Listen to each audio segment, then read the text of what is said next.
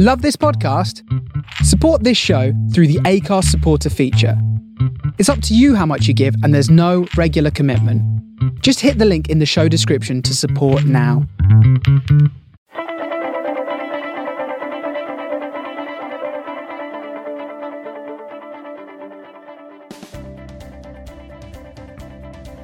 Welcome to the Philly Brutes Rugby Roundtable with me, Sean Phelan. Thank you all for making last week's chat with WWE's John Layfield the most listened to podcast that we've done so far. And I thank you all, and I really appreciate everyone who has watched and listened to any of the episodes so far. As you know, we normally host panels each Thursday evening on Facebook Live on various topics and issues across the grassroots rugby scene.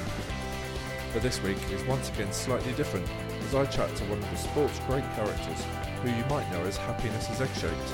His name is Bruce Aitchison, and he has plenty of stories, and he will share a few with us in this chat.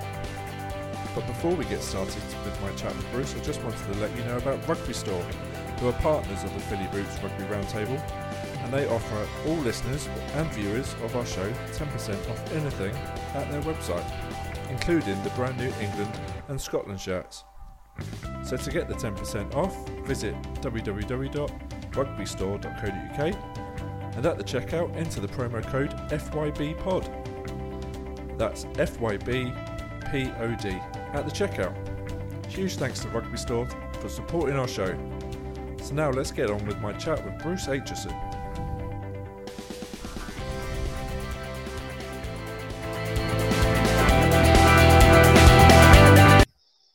Hi everyone, welcome to Philly Brutes' A Rugby Life. My name's Sean Phelan, and today my guest at this time is the incomparable, the legend that is Mr. Bruce Aitchison. How are you, sir? I'm very good. That is quite an introduction. I'm not quite sure I'm old enough to be a legend, but I'm going to take any compliment I can get. Just for anyone watching this, that is the 5th time we've tried to do that opening. I think it's the best one. Keep that one. That's the best. I think it's the best one. We're going to keep that. We're going to keep this one. How are you? How's the world?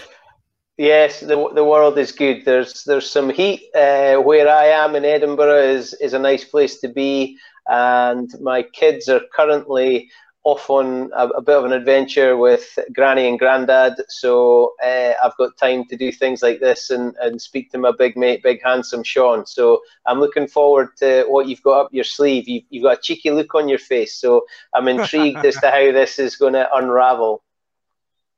So this is going to... Everyone's listened to a million rugby shows and a million rugby podcasts, and Bruce is on every single one of them. So if you want to hear the same story told 5 times, check out any podcast service, because it's bound to have a podcast featuring Bruce. Yeah, rent a gob. Rent a gob. Happy to speak for free. But you do take bookings. I do also take bookings. Yeah, I do also take bookings. You got to earn the cash somehow. So yeah, we thought we'd try something slightly different. Over the sort of the next few minutes, we're gonna go sort of 5 stories. And if you don't know Bruce runs one of the biggest social media pages for rugby in the world. Happiness is Egg-Shaped. It is just full of rugby and joyous and just the sort of the lovely side of the from a half lovely man, I guess. He's right. He's all over the Facebooks, the Twitters, the Instagrams. He's not on TikTok yet. I don't know what's happened. I thought I've not got any rhythm. You don't need rhythm. Definitely don't need rhythm. So we're gonna. It's a bit. This is your lifestyle. We're gonna show Bruce 5 pictures, which he hasn't seen yet, because I've only just stolen them from his Facebook page. And he's going to tell us the stories behind the photographs. hopefully you'll have some fun, and Bruce will tell some great stories along the way, which I'm sure he will. We've earmarked about 45 minutes to an hour, but this could be a long one. So settle in, folks. Settle in. Yeah, get comfortable. This is for your marathon training. This is none of this couch to 5K nonsense. This is going to take a lot longer. Yeah. This is no 3-minute podcast. This is a box set in one show of Bruce Aitchison stories. Bruce Aitchison feature length. It is, yeah. It might as well be your biopic. Who would play you? Oh, no. Who would play? Let's start early. Who would you have playing you if you were to have a movie done? Well, obviously it'd be Jason Statham. I mean, come on. But it's more likely to be Danny DeVito because he's small, fat, and bald as well. So it's more likely to be Danny DeVito. When I work at Edinburgh and we have Duhan van der Merwe, the big, handsome, ridiculously quick South African winger who will be Scottish very, very soon, and we stand next to each other, it's just like Arnold Schwarzenegger and Danny DeVito and twins. That's a bit like me and you, actually. As well. Yeah, big handsome Sean. Big handsome Sean. That is Bruce's nickname for me, which my partner gets very jealous of.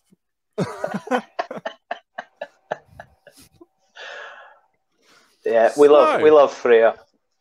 We do very much. Moving on. You more than me though. You more than me. Oh, it definitely. Oh, I have to. I've put a ring on it. I have two beautiful children with her, and yeah. Yeah, you've done well there, boy. You've done well. Thank you, sir. So as I said, we're going to go through 5 photographs that I've stolen off Bruce's Facebook. We're going to talk about the stories behind them, and Bruce is going to delve into sort of his archive of storytelling, and then we're going to play some games along the way as well, and yeah, hopefully have a bit of fun. So let's crack on with photograph number 1. when I had some hair. You've got some hair, and 2, you've got a trophy in your hand. Yeah, that must be a rare trophy, man. Well. And there's an uncomfortable looking representative from the Bank of Scotland standing behind me who's just given me the trophy and is wondering what I'm doing with it. That was when I peaked. That was 1997, and I pretty much should have just hung it all up there. That was at Megatland in Edinburgh, which is the home to Boroughmuir Rugby Club, and that was the Scottish Schools Cup final. And I was the first 15 captain, and we beat Dundee High in the final in what was... It probably wasn't a classic because it was 8-7 to us, but it was probably the most nerve-wracking game for those who were watching. But we had developed such a confidence and togetherness that I don't think we ever thought we weren't going to win. And it was quite an old journey. And my old man, who at the time was a lecturer at a college, and we had an unbelievable fixture list as a schoolboy team back in those days. And he would appear on a Wednesday afternoon in Glasgow on the touchline when there was nobody else other than the teacher and a couple of subs who were trying to stay warm. And my old man would appear on the touchline, and he smoked like a chimney. And I've got 2 older brothers, and my dad would be at every game he could be, whether it was football or rugby or whatever it was. And to calm the nerves, he would just be puffing away the whole time. And he'd just given up. And he'd gone cold turkey on January the 1st, and this game was in March. And my mum was away in Bosnia, during the war. She'd driven a truck to Bosnia with charity relief, so she wasn't there. So my old man had brought his sister, my auntie Phyllis, who knows nothing about rugby. So I think he'd smoked even more because he was trying to explain what is a very complicated game to someone who didn't know anything about rugby, while watching his son as the captain in the most important game in his life. So the final whistle went, and the moment is a strange one. That was when I realised the floodlights were on. And I don't know how long they'd been on for, but the final whistle went and it felt like everything lit up. But I was aware of the floodlights. And people came onto the pitch. There was however many people there. There was quite a lot of people there. And people came onto the pitch, and my old man found me. And all the way down his cheek was blood. And I thought somebody's chinned him, or he's had a go at somebody because they've said something about his son being hopeless or whatever it was. So I thought he'd chinned him. But because he'd given up smoking, he'd bitten through his lip, all the way through his lip, and it was just blood down there. So he's coming up to me going, "Oh, well, it's great, well done." And I'm only worried about him. I go, "What's wrong with you? What's that?" He didn't even know he'd done it, and he'd bitten right through his lip here, and there was blood all the way down here. And he just went, "It's fine, it doesn't matter. You've won the cup, you won it." And he just was high as a kite, but he'd bitten through his lip. And those are the stupid things that I remember from that day. But it was an unbelievable day, and one that I'm very lucky to have been part of. And it's the reason that it's lucky is because when you're at school, it's rugby. If you go to a school where there's a lot of rugby, and that was a state school, and the rugby program was unbelievable. We trained 2-3 times a week. We had fixtures on a Saturday. Sometimes we had fixtures on a Wednesday. We just loved it. None of us were really in the gym. There was a couple of boys who maybe threw a weight around sometimes, but we just were playing rugby.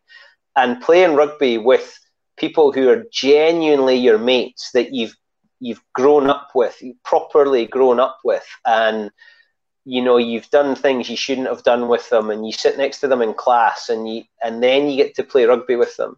So to win something with them, it's like some of the boys didn't really play another game after that. That was their last game of rugby, and it's one of those little moments that, like, my older brother's sick of hearing about it. Just like, shut up, man, let it go. But me and my mates, it's still the best day. Like we have hashtag peaked in '97. That was it. That was it. Show's over. We're done. Where can we go from there? If you've peaked now, I'm intrigued. Let's. So did you play with any sort of future Scottish internationals at that point? Well, that was my last year at school. The year before me, Chris Patterson. I went to school with Chris Patterson, who we all know as Mossy, and Mossy was the year above us at school, so he left. But in that team, there was a couple of us played age group representative stuff, and in the opposition there was a few lads who played age group representative stuff. But no one in that fixture, so the two supposedly best schoolboy teams in the country that year, no one became a pro or got a contract or played for Scotland, which probably said more about the game at that time, because in 1997 the game had gone pro, but nobody really knew what that was. And as schoolboys, like I look at pictures of me the year after that, and I actually played senior rugby when I was at school. So I played for the Gala club when I was still at school, which now you wouldn't be allowed to do because I was just 17 in a few months, and I played my first games for Gala. You wouldn't be allowed to do that. But when I see photographs of me, I'm just a small boy. Like how, the players weren't conditioned the way they are now. So I would have got absolutely killed. I still got killed, but I got killed with guys who hadn't been gym monkeys. I got killed by guys who were just more mature and older. And one of my first games for Gala, I'd played in an age group tournament, and it was a pre-season tournament, and there was a 15-a-side game for the under-18s that I played in. And then there was a round-robin 10-a-side tournament between the 3 clubs in Gala, the main club Gala, and then the 2 junior clubs, the YM and the Star. and they'd invited Dunfermline down, who were a club in a couple of divisions below. But the whole day finished. We played under 18s. They played this round robin tournament, and then they played a 15-a-side game. And I got a shoulder tap from the Gala coach. Would I play in the 15-a-side game at fly half for Gala, which was just like the best thing that could have happened. So in the opposition was my oldest brother, who is a back row forward and hard and loves to tackle and do all the things I don't like to do. And I've never sidestepped anybody in my life other than my brother. And it was the first time I got the ball in that game, and he's coming at me from this side, and I've stepped him to the point where he's not even laid a finger on me. And I think I'm in under the posts, and I can hear him swear at me behind. And I'm thinking, ash splash, swan dive under the sticks. And from my blind side comes this guy who's his old man played for the British Lions. Arthur Brown played it at fullback, called Hovis. So young Hovis was a back row. Hovis was a horrible, horrible man. Great guy to have in your own team. Horrible to play against. I think I'm in under the sticks, scoring my first try in senior rugby. I've just sidestepped my older brother, and Hovis has hit me with this tackle so hard and wrapped my arms that I've gone down and I've hit the grass. And honest, it was like a cartoon. I've stood up and gone and just blown grass out my mouth because I didn't have any way to protect myself. I'm smiling, thinking I'm going to score, and just going. I was picking grass out my mouth, and I did get the ball back, but that was a bit of a lesson that this isn't the playground anymore, kiddo. He absolutely hammered me, but my brother was raging because he thought he was going to absolutely kill me. Is he going to kill you for telling the story again? He'll not listen to this. Are you kidding me on? As if he's going to dial in to listen to his little brother talk about rugby. There's not a chance he's listening to this. If you are, hi.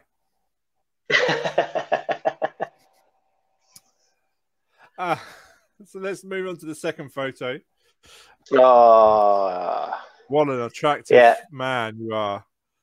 Yeah. That's looks like you're wearing a Hong Kong Scottish or London Scottish. Yeah, you've nailed it. Hong Kong Scottish. So I'm getting a chair covered with my rugby jerseys.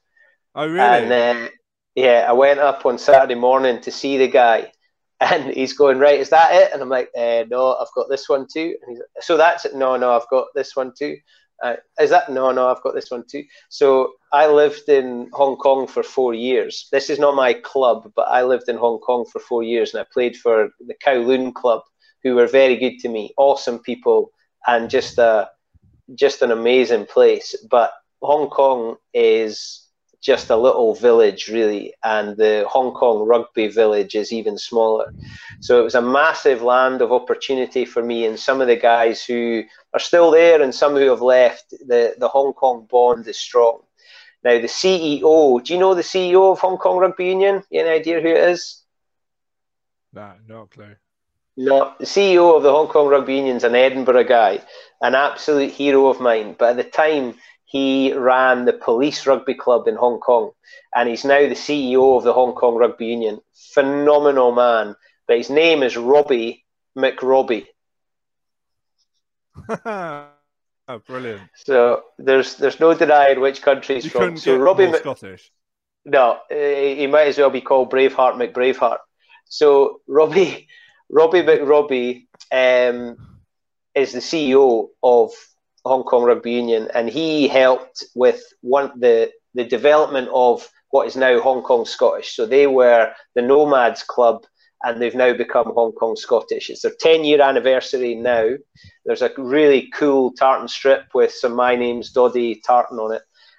So Hong Kong Scottish came over for a tour in the summer 2 years ago, and they brought across their proper squad, and then they brought across a whole load of old boys, and we played a game at Murrayfield on that sunshine day on a 4G Astro, which was very, very warm. and we played a charity game against the Crusaders, and I got to play at fly half, and one of my great friends from Hong Kong Rugby Union, John the Bruce, his name's John Bruce, but everyone knows him as the Bruce. John the Bruce he said, you'll be captain. So I got to be captain of Hong Kong Scottish, playing in the shadow of Murrayfield, and we played that game. I've no idea who won. It was brilliant, so hot but so good. Playing old boys rugby, it's just an absolute joy. And then afterwards, John the Bruce was supposed to be hosting a function in one of the places at Murrayfield. So there's a lot of chat, there's a lot of good old boys there. Old boys rugby's the best because they're sharing a couple of beers and telling old stories, and it was just so good. But John the Bruce has left his notes at the hotel. So he has gone completely off topic, and I think he sort of panicked, and he was like, Ichi, you come up and tell us about Hong Kong. Now, I didn't know I was getting up on stage, but as you're finding out, I don't mind that stuff. So I got up, and he's got two guys on stage who available for booking. Yeah, check me out at happinesseggshape.org. He also had up a guy called Brian Easton, Easton,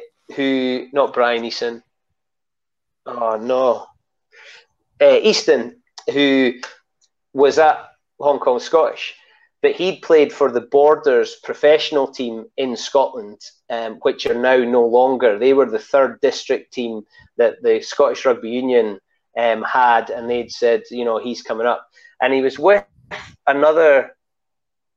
somebody else who'd played for Hong Kong Scottish. I can't remember, for the Borders, sorry. I can't remember who it was.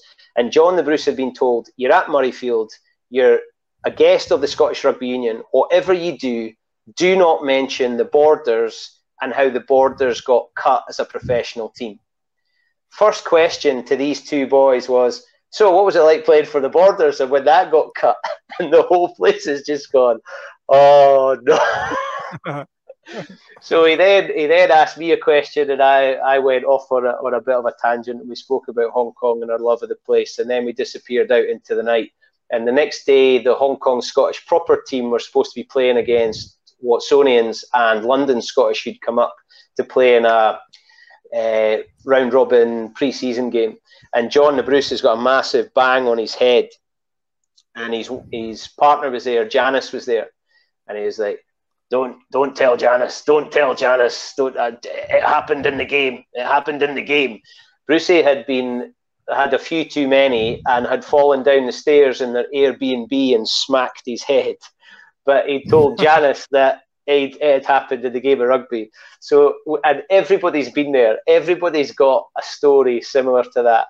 But John the Bruce is in his 50s. Like, surely at some point he should have learned to tell the truth and not to drink too many. But rugby lads struggle to grow old without being disgraceful, don't they? And John the Bruce is absolutely one of them. That was a fun game. Everyone should have one. I'm a bit sad, though, that you picked that picture, because there is photographic evidence that I made a break in that game. There's also photographic evidence that I made a tackle in that game. So I understand why you chose that one, but I'm a little bit sad because there are some others from that game. But I can prove it. I can prove it to you. I'm going to tweet that later. Don't believe you. We'll tweet that later.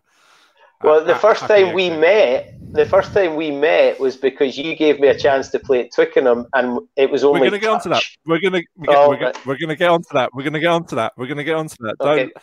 Don't ruin it. Don't ruin it. Well, it's because you didn't tell me what pictures you've got. Okay. No. Otherwise you'd have time to prepare. All right, let's move on to the next picture. Here's a good one. So the next one is you're looking like you're collecting some sort of medal with your daughter. This makes it look like I'm a serial winner. This is quite. I'm not sure you're giving the true picture of Bruce Aitchison here. This is. You got to play yourself up a little bit. 20, was it 30,000? Well, 30,000 social media followers. They deserve to see you winning something. Well, this one was the perfect storm to the point where the guy who's about to present, you can see behind there's the captain Andy Rose, who played for Boroughmuir. He's now in America doing great things in the development of the game in America, in Chicago, with Chicago Lions. But Rosie was actually a Zimbabwean international who came up to Hartpury College, and then he ended up in Edinburgh and played for Boroughmuir and was a real leader of men. So the guy who's about shaking my hand and is about to present Rosie with the trophy is a guy called Ian Rankin, who at the time was the president of the Scottish Rugby Union. And to say this day was the perfect storm, it's things like that just were so good. Ranks had been the head coach of a club called Dundee, a bit further north. And when I came back from Hong Kong, my wife and I were based in Perth, right in the middle of Scotland.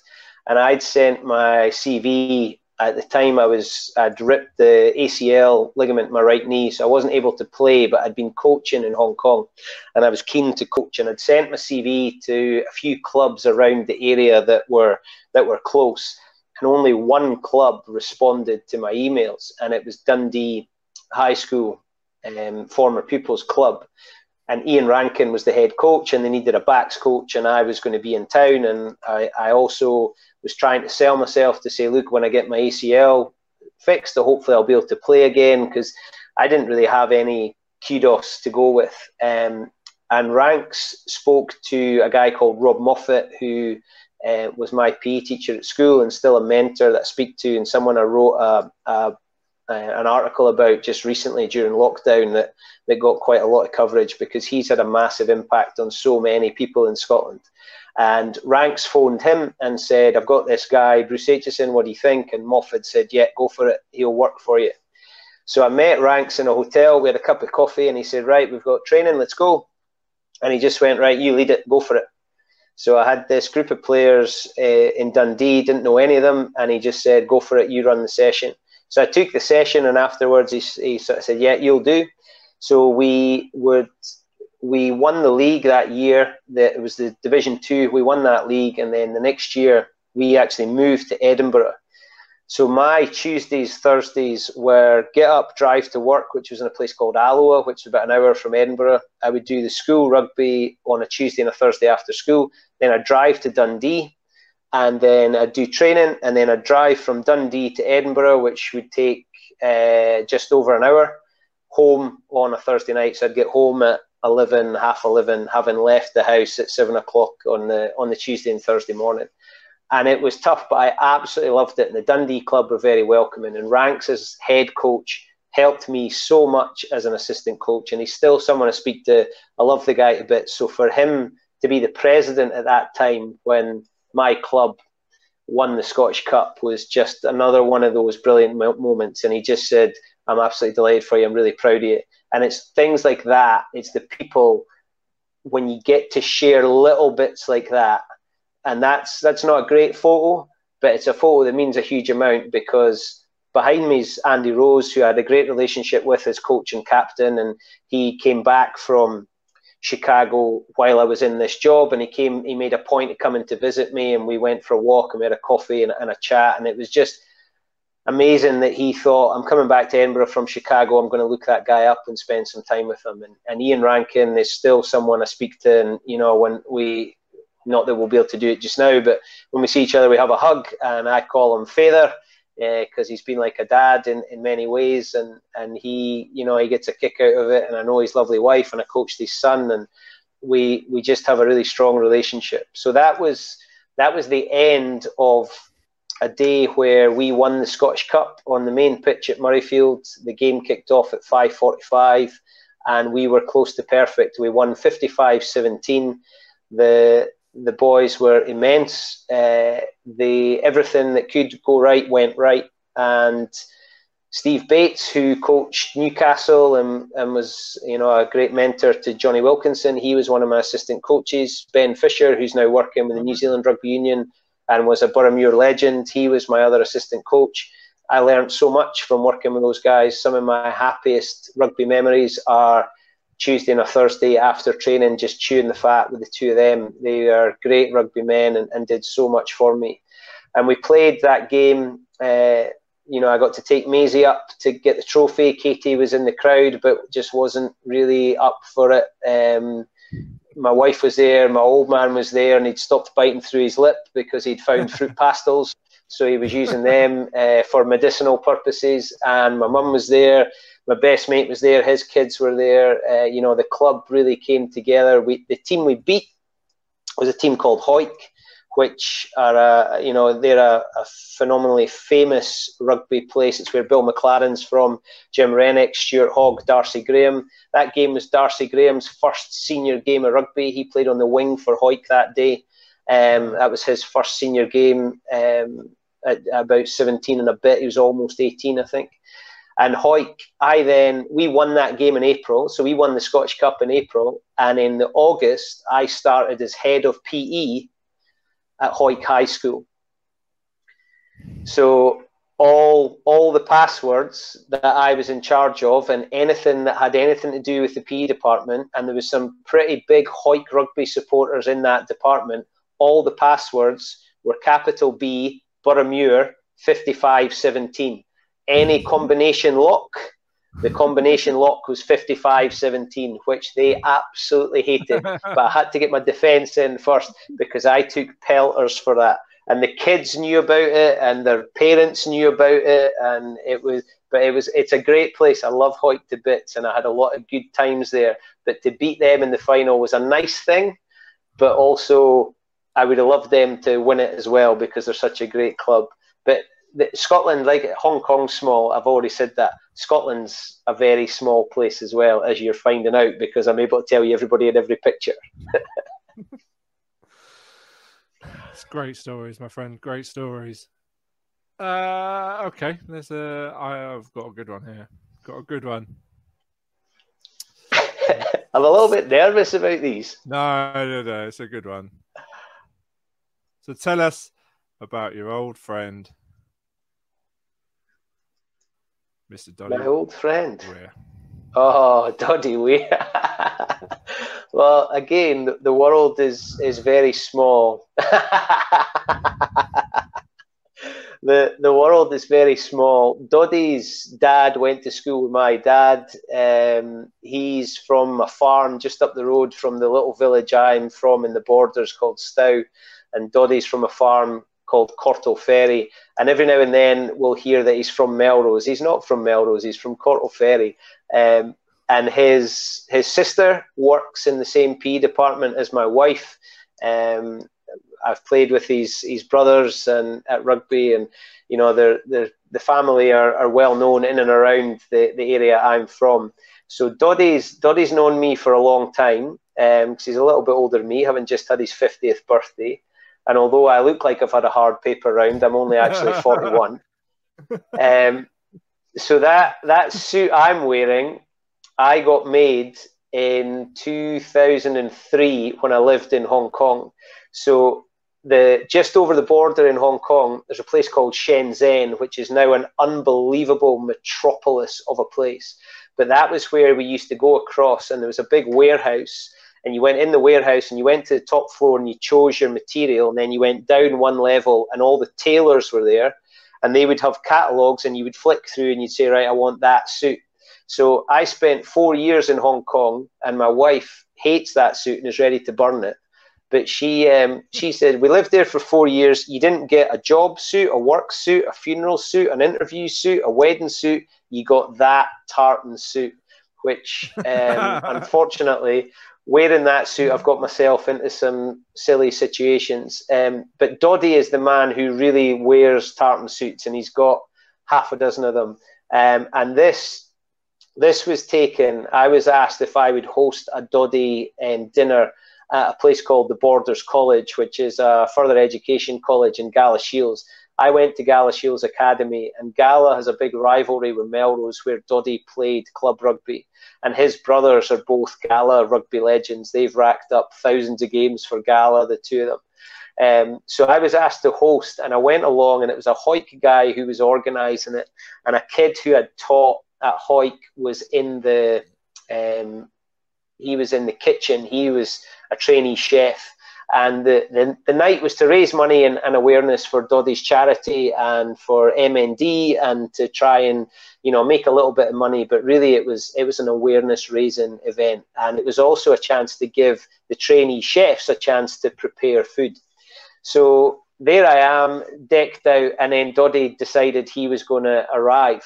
So we're getting pictures taken, and the photographer had the steps to get up high to take pictures so that they didn't see my double chins, and so they could get above Doddie.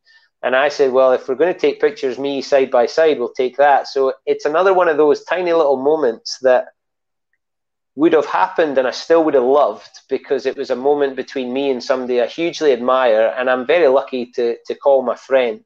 He's the only person in the world that calls me Brusco. I've no idea why, because usually it's Bruce or H.E. or a whole load of other names that I don't really like, but he calls me Brusco, and no one else has ever called me before.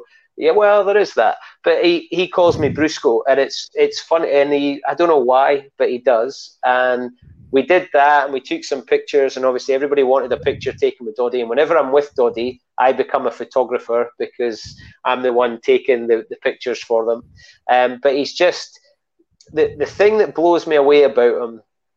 Well, there's actually two things. One is a lot of people have forgotten how good a rugby player he is, because we've now got a generation of people who are too old to remember the 1997 Lions, where Doddie was likely going to partner Martin Johnson in the second row in the tests, until the guy booted him playing for Mpumalanga. Nobody had ever heard of Mpumalanga, but now if you're a British Lions fan, you know Mpumalanga, because that's where Doddie got injured and his tour was over. So the first thing that blows me away about him is he was a phenomenal rugby player, and he plays himself down, but he's got 60-odd Scotland caps, and he scored 2 tries against the All Blacks, which if you spend 90 seconds with Doddie, he'll have mentioned that 3 times to you. But he puts everyone at ease. Even when he's exhausted with MND, he still smiles for every selfie. He doesn't just take a selfie and walk away like I've seen some well-known people do. He has a little bit of chat. He asks where people are from. He takes interest in everyone, and he's exhausted, but he makes the effort. And the second thing that blows me away about him, unfortunately, Doddie's time is short, and we know that. We don't know how long it is. We didn't think he was going to make his 50th birthday, and he has, and he's still going. But I don't know if you saw on social media in the last few weeks, when lockdown was loosened a little bit, he went to visit Rob Burrows. He just arrived. Yeah, I saw that, yeah. Now, he didn't have to do that. He must have 100 things lined up to do, and he did that. And then there's a guy who played professional football up here, Martin Johnson, lovely guy, cracking guy, who has MND. And he's been a little bit more active on social media, on Twitter. And he posted something, this was about 2 or 3 weeks ago.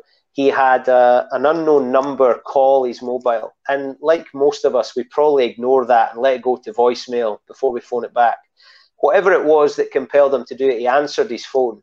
And it was Doddie to ask, how are you? How's it going? How are things? You know, Doddie didn't have to do that. And he didn't do that. Doddie didn't do that and post that on social media. Doddie didn't have somebody from the press there videoing that call. Doddie thought, I'm going to give him a call because that's a good thing to do.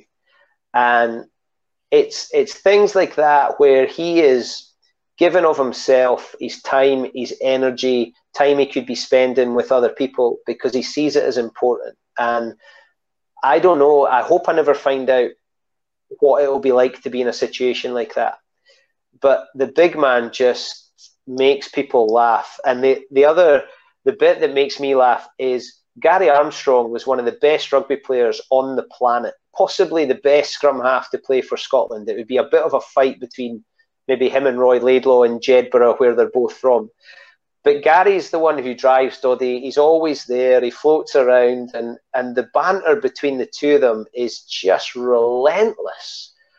and they know each other so well because they both lived in the Borders but travelled up and down to play for Newcastle Falcons. So they've spent forever together. You know, they've been in the most intimate places together.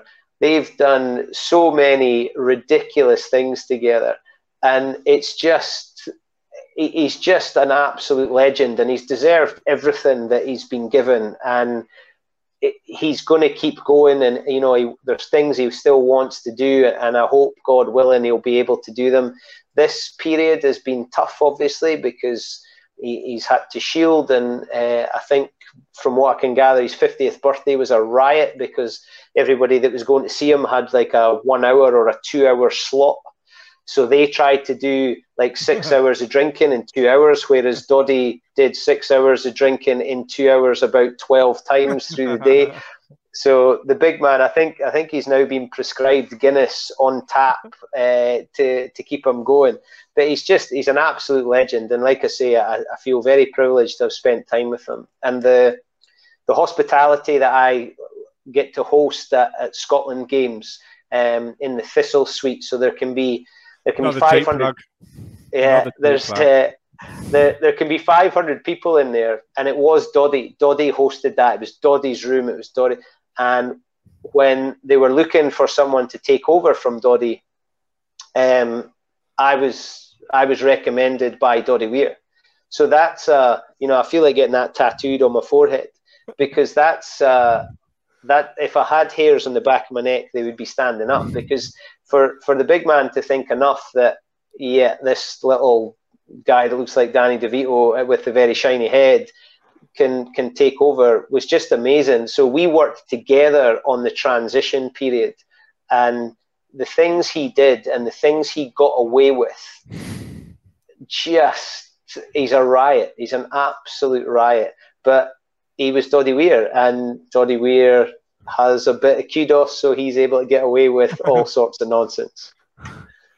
If you are younger than 20, I guess, how old would you think someone that hasn't seen Living with the Lions yet, but go on Amazon, it's a couple of quid, rent it on Amazon Prime for a couple of quid. It is just the greatest sports documentary. It was the first of its time, and it just shows the man that is Doddy Weir, because you go through he shows you the highest of highs to the ultimate low, really. The comment he makes in the media briefing is just absolutely gold. I love that moment. I could watch that over and over. Here's two Living with the Lions stories for you. I was head coach of Watsonians Club in Edinburgh, and you would get sent CVs from all over the world, people who wanted to come and play, and they thought you were able to give them a car and a house. And I got this CV from a South African lock who was playing in Ireland at the time, and he was desperate to come over, and we were looking for a lock. And then I looked at his CV. This was the guy who had booted Doddy's knee.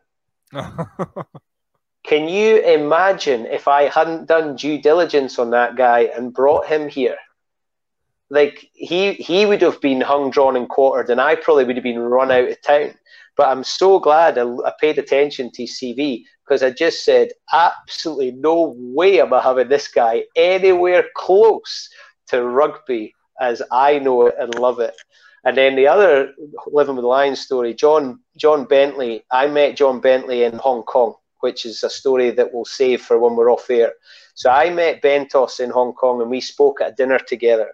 And then very generous guy, and the star of Living with the Lions, very generous guy. He said to me, if you're ever in Leeds, give me a shout and we can meet up. So still head coach of Watsonians Rugby. We played Darlington Mowden Park on the Friday night, long before Darlington Mowden Park became what they are now. We played them with our second 15 on the Friday night. We drove down to Leeds, and we stayed in the Leeds Met Halls of Residence. We got up on the Saturday morning, and Bentos was going to give us a tour around what was then Yorkshire Carnegie and Leeds Rhinos training facility. So Bentos meets the boys off the bus. He gives us a tour around, and then we're in their video analysis room. So it's set up like a meeting room with just a way to walk to the front of the room, and then the seats out either side in rows.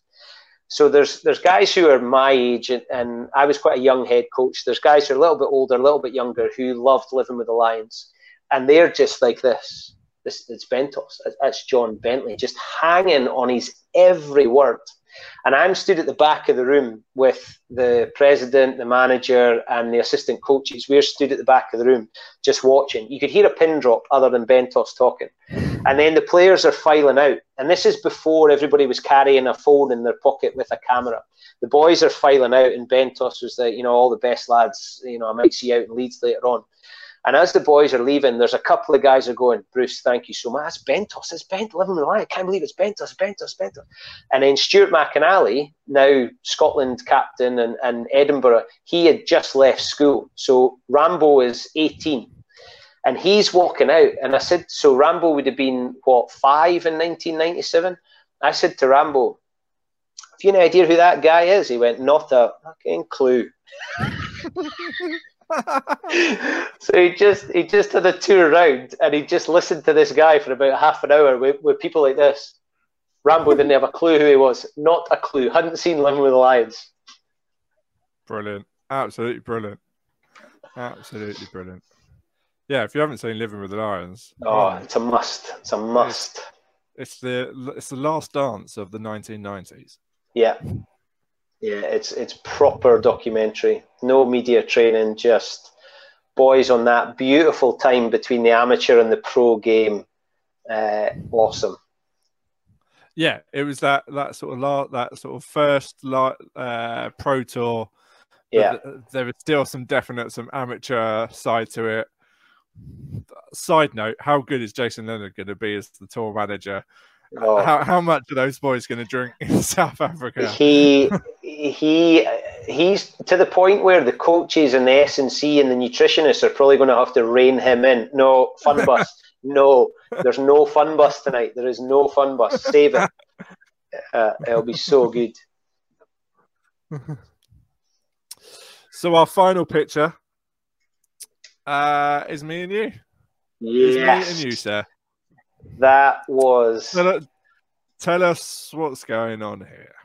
Well, you made a small boy's dreams come true is what's going on here. We'd connected when we were both at the beginning of Twitter, I think. I wasn't that deep in, and you were just kicking off Fill Your Boots. I think it was even before then. I think I was running the Smallest Rugby Club World Cup, which I did with Deco in 2015, and I think that I was trying to do their social media then. And I think you were one of the people that were sort of earmarked to try and get hold of to tweet out some stuff. So I think it was probably 2014, 2013, 2015. Well, it was Lions tour. So what was the Lions tour? This photo was Yeah. So we'd been private messaging on Twitter. You were probably the first person I knew or that I sent a message to on Twitter. And you were doing this thing of, I'm maybe going to be at Twickenham, we're maybe going to play touch at Twickenham, we're maybe going to play touch at Twickenham. And you said to me, I said something, I probably just invited myself as I tend to do. And you said, yeah, no worries, where are you based? And I said, Edinburgh. And you sort of took it, oh, that's too far. He's never going to do that. And you're like, oh, right, okay, no. But I was like, no, if I'm invited, I'll be there. So I went on an epic journey, which every bit of it was just gold. And the weekend before, they'd been doing the touch. What was the touch called in England? What was that? O2 touch, was it? Was it O2 touch or something like that? Yeah. It had, and Sam Quek, who is a particular favourite of mine, Sam Quek had been there the week before and she'd played touch. And I think that was probably deliberate on her part to avoid me by a week. And then I got on the train on the Friday. I got on the tram on the Friday from near where I live, which took me past Murrayfield. I got on the train, and I'm on the train down. I was staying in a hotel near Twickenham, across the road pretty much from the Cabbage Patch pub.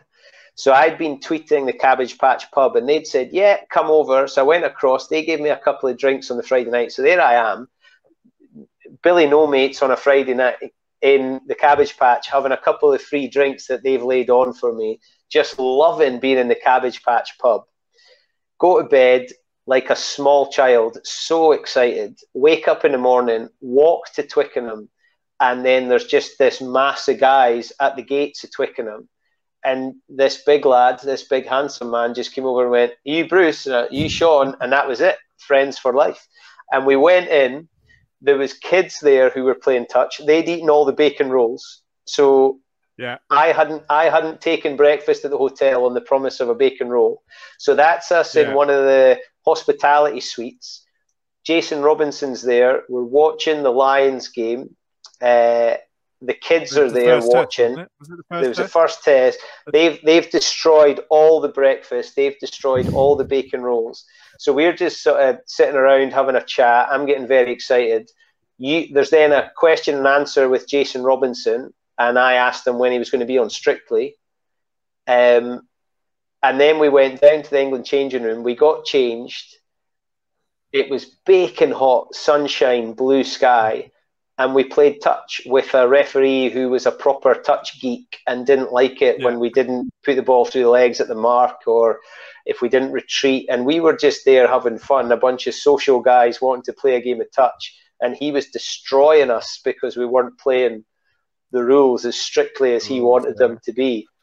But we played at Twickenham. Me and Big Handsome Sean played at Twickenham. And I met the Decca boys who were just so welcoming. And we got we filled our boots with little canisters of Dove deodorant, which, well played, Sean. Dove should be paying you. I now only buy Dove Men Care, believe it or not.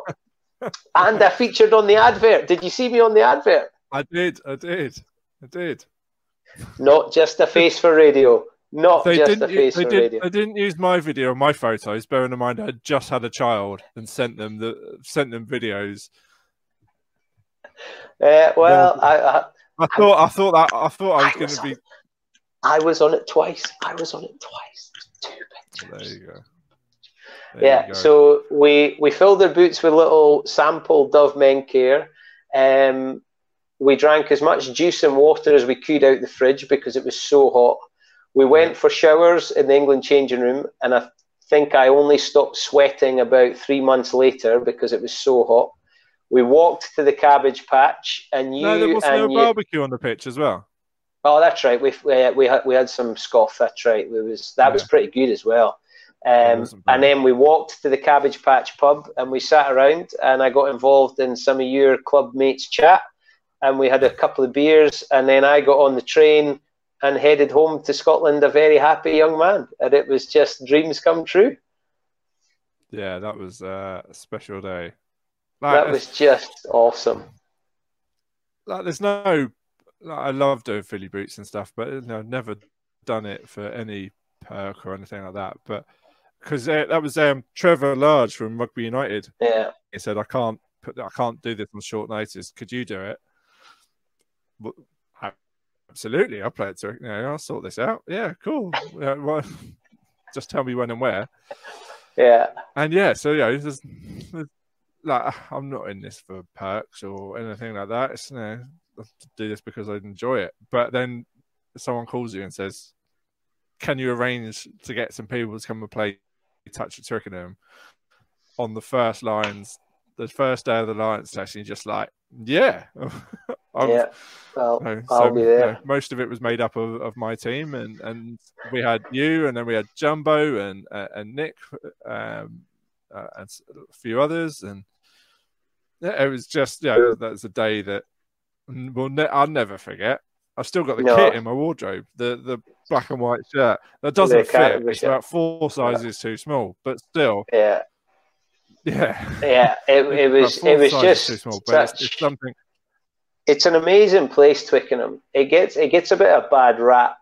I've only been once to a game, and it was England against Fiji as an autumn test because my club in Hong Kong, it was their anniversary, and we were having a dinner in Knightsbridge, and I'd gone out to that game first, and then we went to the dinner. I absolutely loved it, and I love Murrayfield. Murrayfield is my church. I could sit there and watch the grass grow, and it feels big, but Twickenham is enormous. It is just huge, and the people, it's difficult to get to, I'll give you. That was a bit of a pain in the tonsils, but while I was there, it was just so good. And that day, getting to be in the changing room, like I'm just a bit like you, just a rugby fanatic, just love the game and love the people. And but you and I have sat in the Twickenham changing room, and we've walked out the tunnel, and we've played at Twickenham, and that's just that's not something that a lot of sports can say, that they give punters like me and you that chance to do those things. No. We'll thank Dove for that one. That was a great day. If they're sponsoring this, if they're sponsoring the Lions tour coming up and they want to do it again, I'm available. Yeah, I'll happily be involved. I'll be there. Well, my friend, that was a brilliant trip down memory lane. You're one of the best storytellers. And we didn't even scratch the surface, did we? We didn't even scratch the surface. Well, one of my colleagues says that I'm a hard man to have a 10-minute conversation with. So you have just found that out in spades. Absolutely, we've done an hour, but it's been absolutely brilliant. I have to say that you're one of my very dearest friends in rugby. We don't talk all the time, but when we do, it's absolutely brilliant, and I'm proud to call you my friend and a partner in all of this, and absolutely brilliant. Thank you, sir. Thank you, Bruce. We'll do this again. There's a million more photos that we could pick, and we'll do it again one day. We'll find some more, but. And you still need to come down to you still need to come down to London and play for Decca. 100%. When all this nonsense is over, I've got a long list of places I want to be and teams I want to watch, and I'm going to play with the Decca. And thank you for making a wee boy's dream come true, and also tolerating me talking all this nonsense and pestering you on social media. So thank you, big handsome Sean. You're an absolute gent. It's an absolute pleasure, sir. We'll do this again. Lots of love to you. Thank you, everybody, for watching. See you again. Cheers.